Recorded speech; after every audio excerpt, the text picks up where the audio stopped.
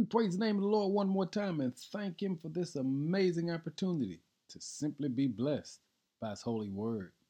Our word for the day is, it's in the Lord's hand.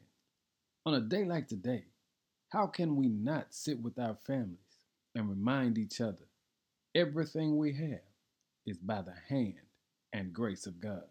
On a day like today, why won't we sit in front of the Word and just spend a moment in meditation and devotion to remind one another, as Psalm 127 says, unless the Lord builds the house, the work of the builders is wasted.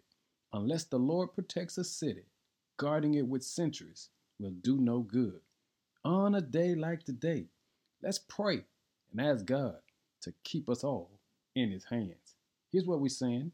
Lord, forgive us for taking for granted all that you've blessed us with. Send us some help, O God, to handle our pride. Forgive us for falling short of the standards that you have set.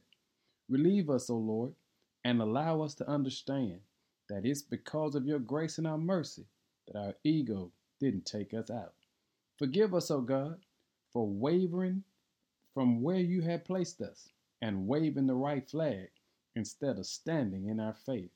Forgive us, O God, for ignoring what you placed in us to build up our self-esteem.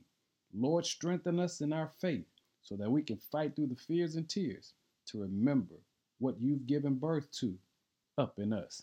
It's a future that you've blessed us with that grants us the real victory. On today, Lord, as a family, we bow before you and thank you for making us remember it's all in your hands. Be blessed, saints.